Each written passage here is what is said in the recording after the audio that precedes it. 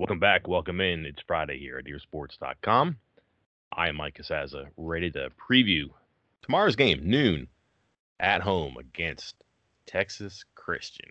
And to help me figure out what the heck is going on with the Horned Frogs and are they good? Are they bad? Can they play defense or not? Do they have a quarterback? The man with the answers, Chris Anderson. No pressure, Chris. I'm tapping the mat on this one in some regard because this is a hard team to solve. I'm wrong on TCU every year, it seems like. And this one I feel like is the same in that I just don't have a beat on them. I'm usually my prediction on them is almost always the inverse, it seems like, or like when they've been down, I expect them to come back. And like I thought they should have been good this year because I kind of like their quarterback last year. I'm not sure he's made the strides to validate that. And then the personnel situation that we were just discussing is quite disorienting. Well, I guess we should just go ahead and wrap up this podcast because I'm not sure going to be much more help because I think my record so far, I took them, for those that don't read the charity bets, which, by the way, on a roll right now. Yeah, but ever since you gave it up. Yeah, ever since I started soliciting advice from random strangers on the internet, everything's gone great. So, if you're ever in doubt about life decisions, ask some strangers on the internet. You'll get your answers. Don't actually do that. But early on, I think it was the Texas game, and I said, TCU's terrible, Texas by 10, and TCU beat them. And then the next game, I said, I believe in TCU, and I believe in their offense. It was the Iowa State game, I think, where Duggan came in for the second half, and offense looked amazing, and then came out and laid a dud. And then I was just like, I'm done. It was like 3 or 4 games in a row where they were great, and then it just laid a dud, and then great, laid a dud. I said, I'm done. I'm not even gonna bet on that team anymore. I'm not even gonna talk about them anymore because I don't know what the answer is. I don't know if Duggan's good because I'm with you. I think towards the end of last season, he seemed to find his groove. They seemed to find out how he fit in schematically, and he really excelled. And a lot of that was with his feet, but he was still a little bit of a danger with his arm. And then it was almost like they tried to make him into a passing quarterback to start this year and got mixed results. And then, most recently, they kind of said, screw it, turn it back to run first. And he had, 3 touchdown runs last week in his game. So I have no idea what West Virginia's going to see from him on Saturday. Well, I have a good idea what you're not going to see. TCU ran like 4 plays against Texas Tech because Texas Tech insisted on playing with 2 down linemen, 2 stand-up edge guys, and 2 in the middle. They were creating all these gaps for a quarterback run game in the middle, and I think they were trying to outflank some of the jet sweep stuff in the run outside. And all the highlights I saw are like 2 guys on the ground and 4 guys standing up. And then at the end of the game, there's an 81-yard touchdown run, and as guys are chasing Duggan toward the end zone, people are looking presumably in the direction of Keith Patterson, going, "What are we doing? This isn't how we play." So I would be very surprised if you see a 2-4-5 out of West Virginia tomorrow. Well, did you know you just said Keith Patterson? Was that like subliminal? Like you didn't know instead of Gary Patterson? Well, Keith Patterson's the Texas Tech. Oh, that's right, Texas Tech. I was thinking the other way around. I'm sorry. Yeah. Now I'm thinking it's Keith Patterson. I'm confusing myself. Maybe they were going to look at Gary Patterson saying, "Can you teach Keith Patterson a little bit better way to do this?" Here's what's fascinating about TCU through the years. One, Patterson's longevity across different conferences and even in the Big 12 is impressive. And I'm speaking of Gary Patterson, by the way. Okay. But then, so 6-6, his first full year at TCU. Then he goes 10-2, 11-2. Pretty good. And those are kind of the years when they were getting going. Not their Rose Bowl run, but like they were like a team that you could tell was going to be good. And they go 5-6. Jump into a new conference, 11-1, 11-2, 8-5, 11-2, 12-1, 13-0, 11-2. And that's your Fiesta Bowl, Rose Bowl years. Go into the Big 12, 7-6, 4-8. And then you go 12-1, 11-2, drop down to 6-7, go 11-3. So they go 7-6 in 2018, and I'm thinking, all right, they're gonna roar back because Patterson is incredibly resilient. And since then, 5-7, 3-3. They come in the same time as West Virginia, so they obviously have that bond. West Virginia hasn't quite reached those heights, but has been really close a couple of times. Has a 10-win season, and obviously has left a couple of games on the table that could have pushing toward conference championship appearances or contention. But I kind of feel like, as you saw what Daniel Holgerson did, and you see what Neil Brown is trying to do, stop with the pass stuff. Try to run the ball more. Batterson obviously plays behind his defense too. And yet the results aren't quite there. It just seems like it's a good plan, but it hasn't quite worked. And I wonder if you can apply that to West Virginia too. Or do you have to be so dynamic on offense to make up for some of the shortcomings that teams like Texas and Oklahoma, maybe even Oklahoma State, don't possess? This is going to be a matchup of some very strange offenses, I think, on Saturday. I think you're right. I think they're going to be trying different things. Both teams trying a bunch of different stuff. Anything kitchen sink type game for both of them, don't you think? Oh yeah. Especially with this talk of Letty Brown not practicing all week that Neil Brown confirmed last night. He kind of alluded to the fact that that would likely happen to try to get him 100% healthy, but he really hasn't been out there. And when Brown wasn't 100% against Texas, West Virginia couldn't do anything, and they tried all sorts of stuff. I mean, they were able to move the ball between the 30s, as we noted, with the quick hitters to the receivers, but that's only going to work for so long. It doesn't work when you get close. It doesn't work when the opposing team knows you're going to do it and can scheme against it. So I think there's going to be all sorts of weird stuff going on in this game from both teams. Yeah. Should we go over the injury stuff now? If you want to jump right into it, let's do it. Yeah, let's get out of the way because you've kind of teased a little bit and it'll feed into some things. Brown hasn't practiced. He's been doing rehab stuff off to the side, trying to get right. What do we think happened? Like helmet to the hip or something like that? They haven't really clarified it. I'm not sure. I know he had a heavy wrap on one of the legs, and I want to say it was knee up, right? Yeah, it looked like again, they haven't said I don't even think they've done the whole, coach thing of lower extremity or whatever they like to say, lower body. Mm-hmm. But it looked like a wrap over his upper leg, and I was thinking hamstring because I've seen that before where you've had a hamstring issue and you just basically wrap it up as tight as you can so that it doesn't bother you as much. Mm-hmm. But again, I hate to just take random guesses on injuries, so who knows? But there was a definite wrap on his upper leg. Lower half. Correct. Okay. So not practicing rehabbing, and that just means you're getting rubbed and ointments and stuff like that and trying to get things back to normal, stretch it, massage it. Cross your fingers on Saturday they can go. And then, listen, it's up to him. He knows his body, and he's going to say if he can go and if he can't. But he might play. He might start. He might get to warm-ups, and he can't go. I'm sure there'll be eyeballs on him. But, they'll look for winces. They'll look for ability to cut and things like that. But it's up to him, ultimately. If he says, I can't do it, and he's out. So then you think, okay, Sinkfield, Tony Mathis? No. Avarius Sparrow has taken the 2 reps this week and acquitted himself nicely. And near as we can tell, Tony Mathis has just been relegated to scout team.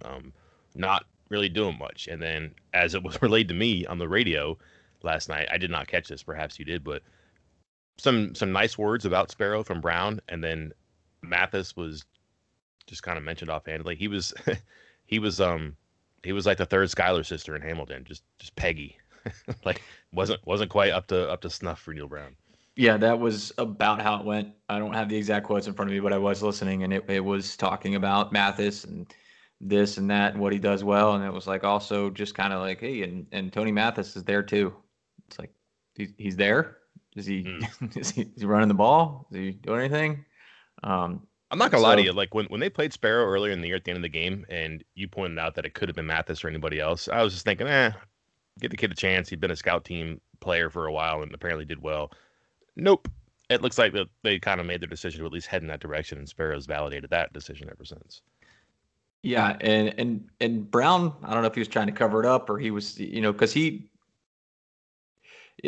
mentioned the scout team thing, and Brown said the same thing after the game. I think it was the Tuesday after the game, a couple of days later, said, oh yeah, we just wanted to get Sparrow some touches because he had a great week in practice and we wanted to reward him. But I think some of the things you saw, even in just as limited snaps, and let's not get carried away about somebody getting 3 carries at the end of a complete and total blowout game. But I like the way he turned his feet, man. He runs hard because on all of his runs, he got hit like in the backfield and just kept moving forward.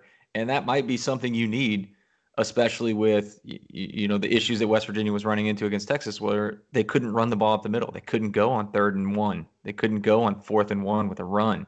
And maybe that's the kind of back you need, is somebody that's just going to churn their feet and just give you 2 yards, 2 or 3 yards, whatever you can get. So we'll see which way they go, what happens, and if, I don't know. I mean, I'm trying to think of another instance of where someone didn't practice all week long and then played in the game. I would think you could do it if you're running back and maybe corner or something like that, just because you're I don't want to say simple, but if you've played as many snaps as he has, then you probably know what you're doing. But that timing is tough because you lose it if you don't have it. That's why you practice. Cornerback, you run and read, and you can get a lot of your stuff done on film if you keep your legs underneath you for a week. Running back's going to be difficult. I'd be surprised if he's effective if he plays, and if he plays a lot.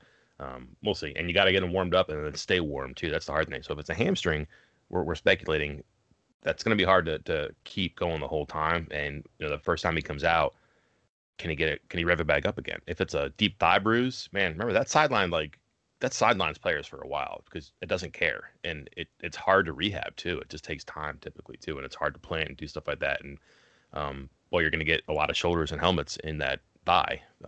Not because teams are going to do that because they know you're hurt there, but because that's where you take a lot of hits sometimes as a running back, especially Brown, who runs with his, who runs into people, and then you kind of have to go low on him because he's proven that he's going to shrug off a lot of stuff up high. Let's flip to the other side of the ball.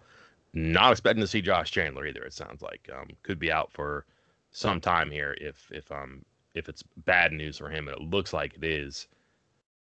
His backup is good. Exree Lowe is one of the best backups on the team, I think we would say. I don't know who the other Will is at this point because I haven't played one all year, and I'm not picking on them for not having a third Will. I get that, but this team that they're playing with its offense as it is, you probably don't have to worry too much about being unconventional against them, I would think, because they do a lot of unconventional stuff. So we mentioned that TCU picked apart Texas Tech's strange defense, but Texas Tech went to that gimmick for some reason. I goof on the Q Patterson thing, but these are successful, talented, smart defensive coaches. They put in a game plan or a scheme or some designs that were supposed to work, just didn't. And then maybe TCU had a counter there. Saw live inverted veer, for example, too. You don't see that every Saturday. But it makes me think that like perhaps West Virginia is looking at this saying, we only have 2 mics, and we only have we have 1 mic, and then you have 2 bandits and 1 Will right now. Do they go 4-1-6? Do they go 4-2-5 as much as they can and swap out in different spots? I'm very curious about what we see from probably specifically Leslie, but also his brain trust there on the defensive side to stretch out low as long as they can. And do they kind of supplement that a little bit, take some weight off of his shoulder pads and do something different? Maybe play like traditional nickel stuff without him on the field. Put an extra defensive back. I don't know. Just try to make it work. Can they go a full 65 or so snaps with just basically 3 linebackers? Oh, wait, 4 linebackers, but 1 Will. Yeah, I think so. I'm not sure who the backup Will would be, the third string guy. I don't know where they'd go. Do they because Dylan Tonkery had some experience there. I think he got a start there last year, right? I think at least 1 start in his career. He's played some snaps there, but I'm not sure they switch him from bandit unless they're just a full-on move, because Exree Lowe is good. So I don't think that, I don't think they're going to move Tonkery there to start. I don't think they're going to move Tonkery to Will to back up because he's had a couple good games at bandit now. So they might keep him there. But do you go Noah Guzman? Similar to the game last year. Was that TCU last year? Was that Iowa State, where they went with that crazy defense and Guzman got the start and played really well. And he kind of played, not kind of, he basically played in the box the entire game. So maybe you go that route, but I think you're probably, what would you call that? A 4-2-5 or 3-3-5, 3-2-5. Weird, right? Yeah. Yeah, it's going to be strange. It depends on how you line up, but I think I would lean. You try to ride low as long as you can, and I would probably go Guzman as his backup because the Will linebacker also goes into coverage a lot. So you really want to have somebody that can do that, and obviously Guzman as a safety can do that. I think if you go 3 deep, Jake Abbott's probably your third. I don't think he's played defensive snaps since Eastern Kentucky, though. So, going to be tricky there. So, again, keep an eye on that one because that's going to, again, you may have to doctor up something quirky because of your personnel, but also because of who you're playing. Like, this is not an ordinary team they're going to see. Let's just go to their offense. Years ago, they hired 2 air raid guys, Sonny Cumbie, Doug Meacham. They got Boykin, Doxson, Dana's high-fiving dudes in the sideline while getting blown out. And you're thinking, oh my gosh, this is scary. This is an air raid team that's going to get the talent from the Dallas Metroplex area. They got really good offensive coaches and, one of the best defensive coaches. Watch out. And back-to-back seasons, they did it. Have a dip, a third season with Kenny Hill, who was a highly regarded prospect who came over because he saw what they were doing and he was done at Texas A&M. And then he had a great senior year. So 3 out of 4 years, they're doing great stuff. They've just struck out a run at quarterback ever since then, despite some recruiting wins and some transfer wins, again, because they saw what they were doing. And this team has gone to running the ball between 5.5 and 6 times out of 10, which is remarkable when you look at what they were a couple of years ago. How did this happen? How did this go from air raid, Boykin, Dotson, Kenny Hill to Max Duggan running up the middle? I have absolutely no clue because Duggan was a pretty highly regarded recruit, 4-star, number 5 dual threat quarterback in the country. Got away from Iowa State. Yeah, and I can't figure him out, as we were talking about earlier. I can't figure out this offense, what he's going to do each and every day. I just flat out asked, Jeremy Clark of our TCU site. I was like, it seems so up and down. I know it's only his sophomore year, but is he the future? Like, is this the definitive quarterback for TCU in 2021 and 2022? And he said yes. He seemed to feel pretty confident about it. I'm a little more up in the air about it because I'm just not sure what he's bringing as far as the quote unquote dual threat. I feel like his main threat and only threat so far is basically his feet. Yeah, we say that, but he completes 65% of his passes. And for like 10 yards of completion, you're thinking, wow, this is good. The trouble is he's only getting like 180 passing yards a game. But again, is it because they run so much that he doesn't pass, or do they run a lot because he's not a good passer? It's, again, chicken egg or either or kind of stuff here. Well, that Iowa State game is that's what threw me off. Like I said, that was when I was like, oh, this is it. He's the one. And that was, 16 of 19, 84%. But the Texas Tech most recently, 11 of 23 for 73 yards. And an interception.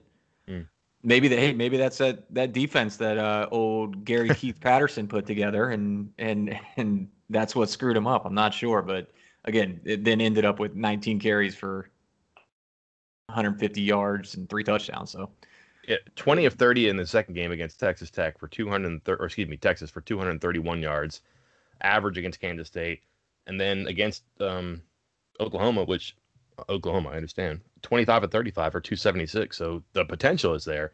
I don't know what to expect, but I feel like if he beats you through the air, you've lost that game. Yeah, absolutely. I also kind of feel like Gary Patterson got in the headset and told Cumbie, if you pass it 24 times, you're not coming home with us. Because there was no reason that he should have been passing the ball the way they're running, because they have good backs too.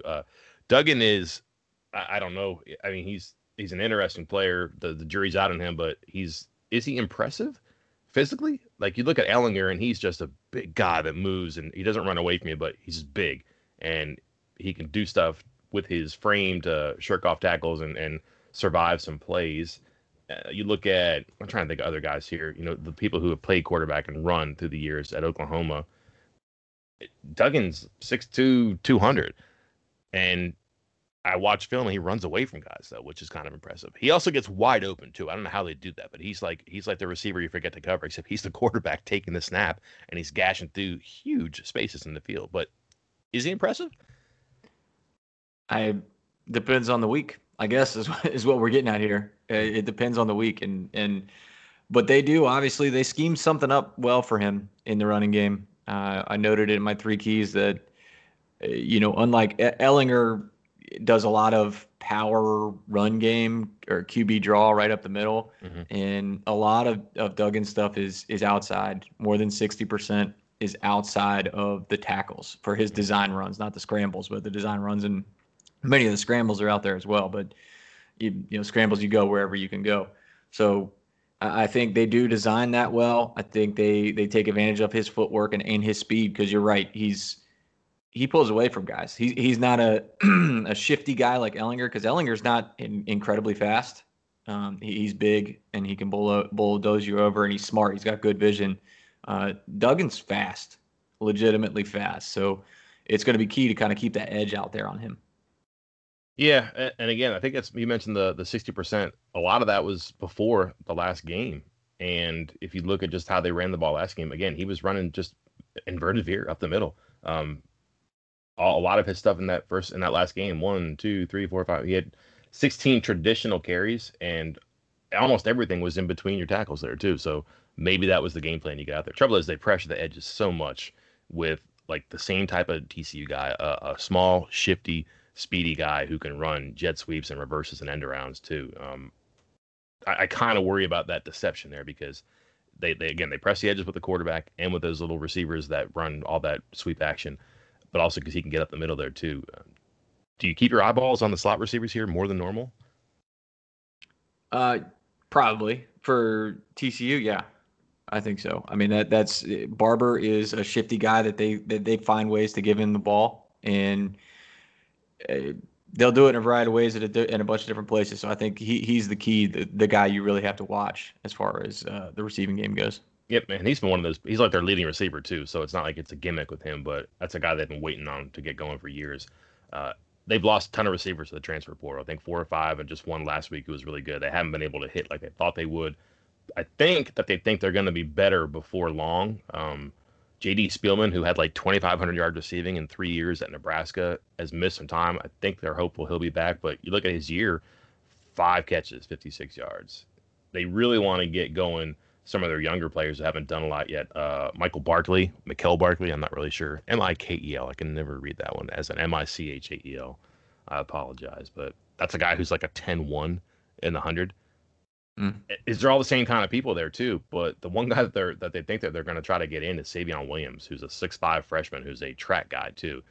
Doesn't have a catches here. He's played in a bunch of games, but they just haven't had a ton of production, and they need people to play snaps at the outside receiver too. So we're talking about who's going to play running back or who's going to play linebacker for West Virginia. TCU's got major personnel issues, and I wonder if there's a surprise or somebody who just has a big first game or just splashes in. You look at guys like, again, Spielman, it could be Barber, Bradley, or it could be someone like Savion Williams. Again, a 4-star top 25 receiver last year as a freshman, just hasn't played a whole lot. But somebody's got to do something to wake up that offense, I think. And I say that, but they've hit 33 and 34 points the last 2 games too. Hiring for your small business? If you're not looking for professionals on LinkedIn, you're looking in the wrong place. That's like looking for your car keys in a fish tank. LinkedIn helps you hire professionals you can't find anywhere else, even those who aren't actively searching for a new job but might be open to the perfect role. In a given month, over 70% of LinkedIn users don't even visit other leading job sites. So start looking in the right place. With LinkedIn, you can hire professionals like a professional. Post your free job on linkedin.com/recommend today. This episode is brought to you by Progressive Insurance. Whether you love true crime or comedy, celebrity interviews or news, you call the shots on what's in your podcast queue. And guess what? Now you can call them on your auto insurance too with the Name Your Price tool from Progressive. It works just the way it sounds. You tell Progressive how much you want to pay for car insurance, and they'll show you coverage options that fit your budget. Get your quote today at Progressive.com to join the over 28 million drivers who trust Progressive. Progressive Casualty Insurance Company and Affiliates. Price and coverage match limited by state law. I don't know if they'll be entirely something to watch, but they do play their tight ends a lot. Mm-hmm. Wells and Lynn, and they only got 16 catches on the year, 13 catches on the year between the two of them. So it's not exactly a major part of their game, but hey, that hasn't stopped a tight end from doing that to West Virginia before. So I'm not going to rule it out right now because they do grade out well. I'm just not sure they're a centerpiece of the passing game or a key target for Duggan, but it's always something you got to keep an eye out on when they're out there as much as they are and catching passes. Yeah, Pro Wells is the tight end. Pro Wells, and he's a freak. He's one of those TCU guys that just is great in the weight room and has all the measurables. He's going to be, if they use him the way they want to, probably use him eventually. He's going to be a tough matchup for everybody. He's 6'4", 250, and he really runs and jumps. He looks like a good player. That's another guy they're waiting to try to get in, and maybe some of these struggles on offense, people who are transferring or aren't healthy, maybe they find ways to flip people in. Again, back-to-back wins, a lot of points, a lot of yards. Maybe it's coming together. I don't know. Keys for you for the defense on West Virginia? Defense on West Virginia. It's got the defense of West Virginia against this TCU offense. Yeah, it's got to be for me. I'm leaning towards Tonkery. I guess I'm putting a lot of the weight on his shoulders, but really those guys on keeping contained on Duggan. I know you mentioned that they ran the inverted veer, got a bunch of runs up the middle, but you really can't let him get outside. And I think if you keep him inside, I have more faith in guys like Tony Fields and Sean Mahone up the middle, kind of and Tyke Smith making those tackles than say him getting outside and going one-on-one against the cornerback. Yep, I think it's a good point. What do you think of Leslie saying that they've been kind of nicked the last couple of games by plays they haven't seen, which I don't think is unusual that you see, that you're surprised every now and then. I was just curious about that because Brown and maybe even Leslie and Parker said at the beginning of the year that don't know how much time you'll have, don't know what type of availability of players you'll have to put new stuff in and be creative from week to week. You might just polish and remove and refine as opposed to install. And they said the last couple of games, there's been one or two or three different things they haven't seen. And the first play from scrimmage against Texas was a new play they hadn't seen. It was really clever, kind of a counter play with the power going the other direction. They ran a similar scheme with Ellinger in big moments and got big yardage out of it too. Again, it's not a big deal that people are throwing plays at you that you haven't seen, but it sounds like they're succeeding. And you wonder, what can TCU do here? Is it a kitchen sink kind of thing, or they're going to run something that they haven't run in? Are they saving something for West Virginia? Do they have something dialed up for a defense that plays like this and the personnel they have? And do they attack, for example, X-ray low? I don't know, but it does seem like it's worth watching. How many times will it be a surprise that works? Because this could be a low-scoring, small-margin game, and if you get a pop play that goes, the length of the field or sets up a touchdown, that is pretty significant. Well, let me ask you a question back. Do you think they already used that? When you mentioned how they kind of almost completely changed their offense to run that inverted veer against Texas Tech. Do you think that was their ace up their sleeve and that's it now? Now it's either going to be that or back to the original offense? Yeah, I'd have to watch more stuff to see if they've done that a lot this year. Just the numbers outside make me think that they're doing a lot of stuff where they let him bounce it out there, or he's getting lead blockers and running sweeps. But you can get outside running zone read. You're going in the middle inverted veer. That's why it's inverted. You're not blocking the play side defensive end as opposed to the backside defensive end. So they might have seen something that might be in their bag, but the first time that the inverted veer really appeared, Gary Patterson's offense under Justin Fuente's leadership in 2009. So it's not like it's a brand new thing. It might have been new this year. So that'd be curious. But you wonder about what do they do with the tight end, because that's legendary in West Virginia's history. Somebody's gonna forget to cover a tight end. He's wheeling up the sideline, and Patterson, you've got to be ready for a trick play too, whether it's on special teams or on offense. He loves to do that, and he's got people who can do it. You can do some weird stuff, and you have talented guys who are playing the positions that are going to have the ball in their hands a lot. These are sometimes converted quarterbacks. These are sometimes guys who can definitely throw a pass. They can play different positions. Again, I think your kitchen sink is probably right, and I think you got to be on guard for a lot of it. Have they used everything? I doubt it, but there's no way that West Virginia is going to be surprised by the inverted veer. No, and on the tight ends, by the way, 370 snaps. The offense has run a total of 402. Now, some of that's going to be two tight ends, so it's probably not 370 out of 402, but that's a lot of tight end action, right? As much as anybody in this league. So they're out there. You got to keep an eye on them. They just can't go empty, and they can't go four wide because they don't have receivers. Right. So, and then, of course, now get ready for a tight end to be in the 5 wide or something like that, and have a huge day thanks to Chris, I guess. Yeah, you're welcome. Last one, the running backs, all freshmen, and it looks like Zach Evans is figuring it out. Almost all of his yardage and carries are in the last 2 days. That's the best recruit they've ever had. It's quite a story how he got there. I don't know if you want to tell or revisit that, but he's as good as it gets as far as the recruiting rankings go to walk on a TCU campus, and he's been good the last 2 games. That kind of, not to go too far off topic on the running backs here, but you said really good the last 2 games. I feel like that's everybody on this team. I feel like TCU, the last two games, has been by Worrisome. far the best two games. That's worrisome. Yeah. So never a good sign. Evans was, back to Evans. Amazing football player, 5-star recruit. Everybody in the country wanted him, Alabama, Georgia, Tennessee, so on, and was just absolutely all over the place. I believe it was like he was going to sign early and then apparently did sign early and didn't tell anybody. And then before he actually told anybody, asked to get out of that letter of intent, and then was going to commit another time and didn't, but then just kind of committed to TCU out of the blue, just kind of showed up on their campus like in May. Teams were just avoiding him. I think there were some off the field issues and teams just stopped talking to him, and he kind of just both signing days, early and late, the early signing day shenanigans I just covered, but then the regular signing day in February came and went, and he didn't sign with anybody. And he just shows up on campus at TCU in May. There's no commitment, no anything. And this is something kids can do, and you don't have to sign anything ever.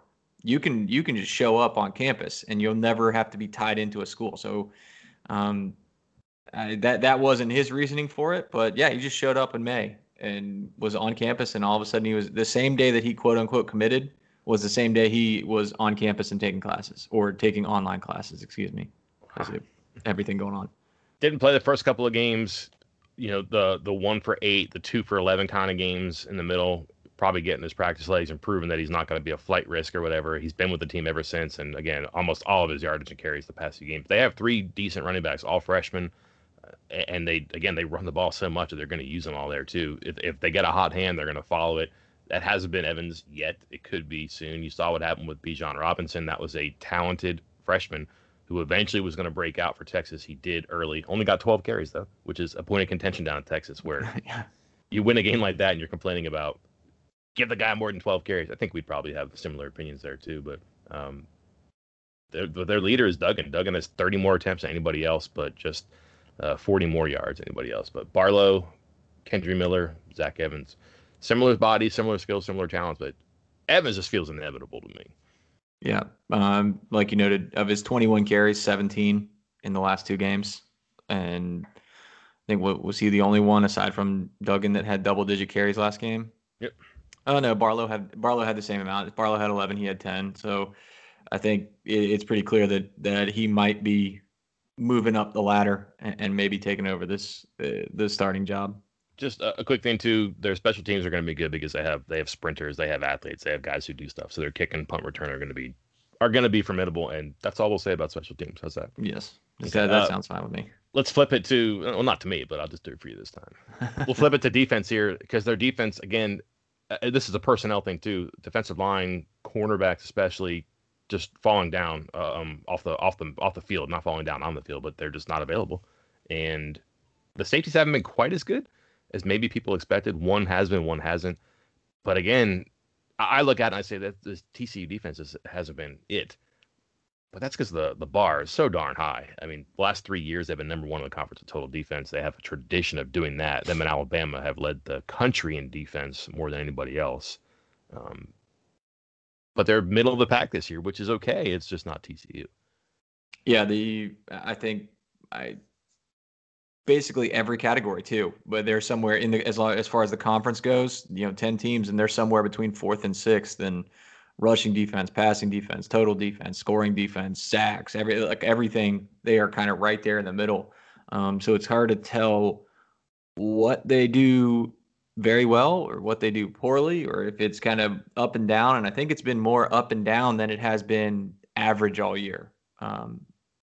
Especially because, as we kind of alluded to when we were talking about Zach Evans, everybody on this team is playing better in the last 2 games, which is not a great sign for WVU.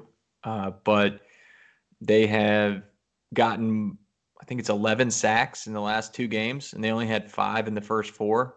Or in the first 5 or first 4, they've only played 6 games, not 7 like WVU. But and that was after they lost Corey Bethley. It was a senior defensive tackle who was a freshman All-American and followed that up with honorable mention All Big 12 2 years in a row. You think that's a huge part of your defense. He goes out and they get better. It's just pretty remarkable. They have no one up front that scares you now.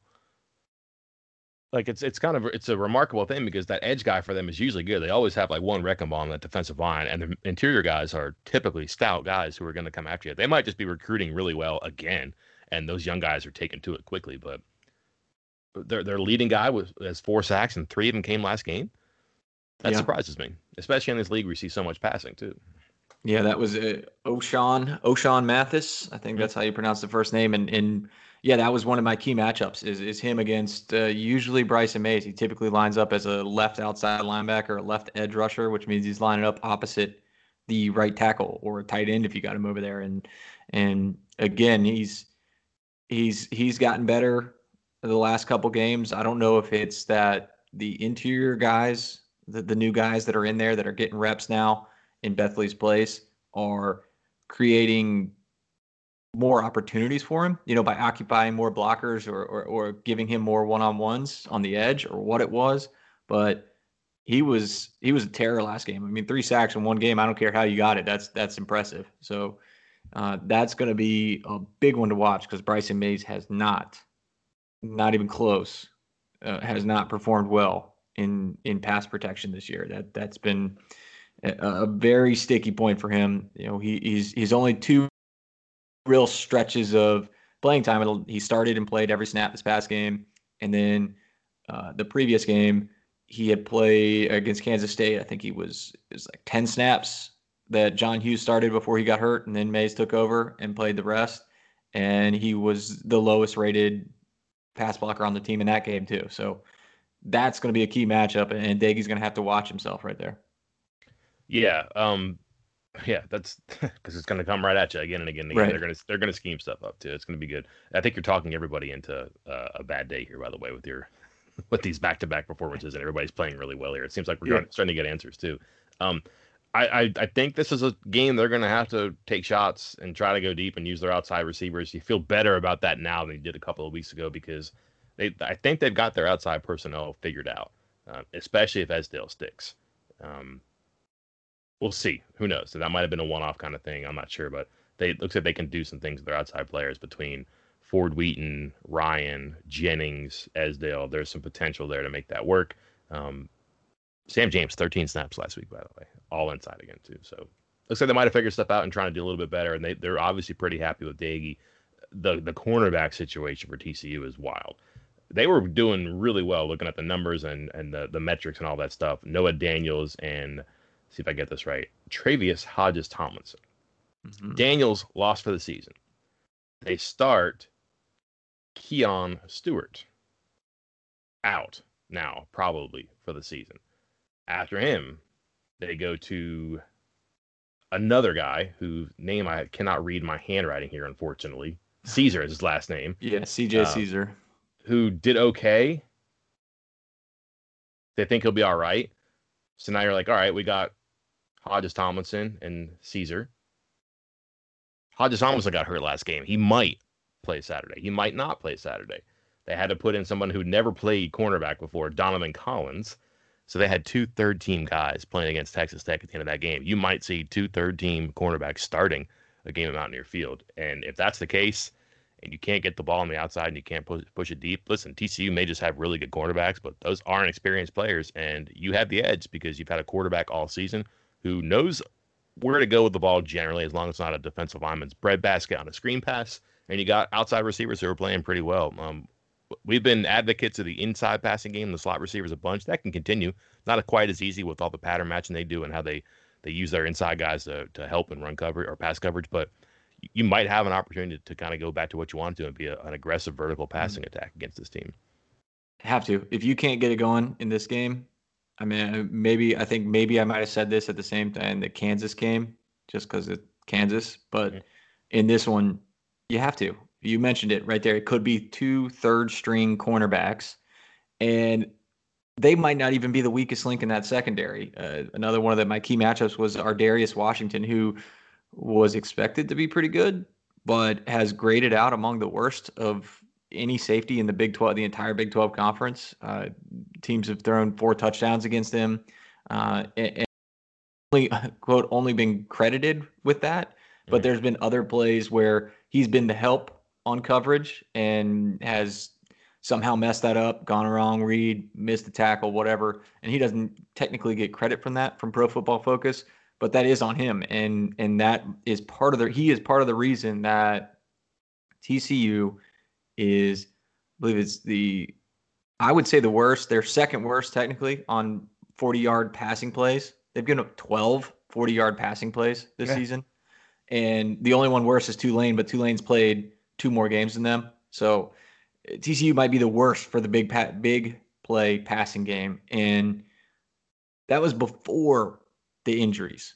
Mm-hmm. So if West Virginia can't get, the big pass plays against this secondary, it might be time to hang that one up. Yes. I don't mean to be like too blunt about it, but if it's not working, then if it's not working against TCU and this secondary, the way the secondary has been playing, then it's just not going to work, and it's time to start looking elsewhere for plays. Here's an anecdote about this too. Again, they may just have really good players, and a freshman that they haven't really used, Keontae Jenkins, was a 4-star, top 20 in the nation cornerback that a lot of people liked. But in practice or availability this week, Patterson said that they're playing someone else at cornerback, and he won't say who it is. So it's probably a receiver or some freshman who hasn't played, but that's the straits that they are working with right now at cornerback. Like, they're using guys from different rooms and not even telling you who it is, because they don't want like a guy with a number in the 80s to run out in the field and all of a sudden you target him because you're on the lookout for it too. So yeah, espionage is sometimes is quite a thing too. Also, who's really good is that Trayvon Moehrig. I love watching that guy play. He's good this year too, and he was supposed to be good. He was as good as they come in the secondary last year too, and he hasn't fallen off. Nah, he's great. Always been good. Grades back it up. Performance backs it up. Eye test backs it up. So it's always nice to see. I mean, he's holding when you throw at Moehrig, teams are completing only 43% of their passes. 43%, and he has 6 pass breakups and an interception, and only allowed 1 touchdown. So might want to avoid him, especially when you should have wide open spaces basically everywhere else in the secondary. It's a big Mike O'Loughlin matchup there. If O'Loughlin's going to play the slot or going to come off the line and run vertical, he's going to probably find a lot of number 7, and he's going to have to win those battles. That'll be a tough one. O'Loughlin's been great all year. First real setback against Texas with that. Man, I thought it was pretty tough. Maybe I'll have to go back and watch that replay, but Neil Brown called it a drop. Pro Football Focus called it a drop. That play in the end zone, I thought maybe there was a little defense on there. Brown acted like it was wide open. Yeah. So we'll have to see. Like, was I the only one that caught that? Like, I felt I thought it was a little tight coverage back there, and defender was right on him. But Brown felt he was wide open, called it a drop. So we'll see how O'Loughlin bounces back. He's bounced back well so far from everything he's had to face since he arrived on campus. So, but this will be his first kind of on-field setback. If it was open, I'm not sure it's on O'Loughlin. I think it's on Dagey a little bit there for not getting that ball out. But I don't think O'Loughlin's the primary guy in that. They ran that play coming off the goal line, and they've done it a bunch where you roll the pocket and you flick it underneath to Letty Brown or Alex Sinkfield. And they did it in the first half. Would have been the first quarter. No, second quarter. I don't know, first half for sure. And it worked. And they got like 6 yards coming off the goal line. And that's the play they ran on 4th and 1. They weren't trying to get a touchdown. They're trying to get a first down, I think, which means you flick it to Letty. But Texas got beat once and then went to the sideline and covered it up, and they were not fooled on that one. And the safety just ran with O'Loughlin. Again, if that's the first read, maybe the ball goes there quicker and he lets him run underneath it. Kind of hard to put that in that spot when the safety's coming at you. And by the way, you're moving to the right. Your footwork isn't perfect. It's going to be hard to get that ball flat on the line like you need to. But hey, if nothing else for O'Loughlin, that's the standard he's held to now. He's played well enough to deserve that. Let's do this. Surprises, because we've talked about kitchen sink and players we don't know about. Do you have a surprise for either side, either team, that either will perform above expectations or below expectations that we have or have not talked about? Well, I guess we have talked about him, but I would be pretty concerned if I were West Virginia about Zach Evans, because we saw, Bijan Robinson, that Zach Evans, Bijan Robinson, 5-star running backs with a ton of talent that are just starting to get more carries, and Robinson I mean, yeah, if they would have focused with him, he might have ended up with 200 yards rushing. Like he was in the zone in that game, and I think you could see Evans even against this stout defense. We've seen them show some cracks in rush defense. Yeah, I think you might see Evans have a little bit of a breakout. 100 yards. This feels like a game where like Tony Fields could have 20 tackles.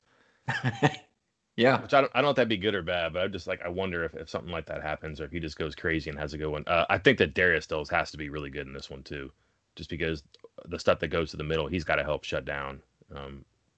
And I believe he had 5 tackles against TC last year. So again, against that quarterback, they kind of had an idea of what to do last year. He was pretty average against them last year, throwing the ball and running the ball, maybe even below average. Made some mistakes that cost him. I don't know. And then I guess I'm just curious about the running game for West Virginia because we saw what happens when it comes off the rails. I think that's going to be, I don't know if surprise is the right word, but I think underperform, overperform is going to be a huge factor in the outcome. You know, if Sinkfield and Sparrow can combine to do something, that's fine. You win or lose on that perhaps, but maybe more off of that would be what else do they do? Are they going to get a lot of outside passes like they did last time and work on these corners and then maybe take a shot deep? I kind of like that idea. Make them run side to side, make them chase and tackle for a little bit. When they start cycle wind, pop someone fresh in, or just make him go vertical. You know, 4 verts is kind of an air raid thing that you see every now and then. I would try to. You could look at your offensive situation in the backfield and say this is a negative. How can you make it a positive? What can you do? I think they were pretty good against Texas at times like that, and that was on the fly. If they got a whole week to prepare for 50% Letty or no Letty, I'm very curious to see what they can come up with in that room. That's going to be something for me to watch. Yeah, I love every bit of that because you made the kind of the point last week where you said there's a difference between knowing that Letty Brown is hobbled and him getting hobbled during the game. Because I think you said you were curious if it was that, and I said no. Neil Brown said he got hurt on like the first drive, first play. Yeah, and that could throw a wrench in you when you plan your whole offense around Letty Brown being healthy and being in there. So yeah, if that's a great point. Like if this offense can't move the ball with the running backs, knowing that Letty Brown is either 60% or out completely, that's a problem. That's a problem. Being thrown out in the fire like they were last week, it sucks. You wish they could have figured it out, but you understand why they probably couldn't. Now you have time. Now you have time to figure out. I know it's only a week. It's not like a whole offseason to figure out how to change your offense or what these running backs do well and how you can utilize them without Brown. But got to figure out something. Can't not be able to run the ball and say, we didn't have Letty Brown. That can't be the excuse this time around. This is interesting. I'm looking at my William Hill app. Uh-huh.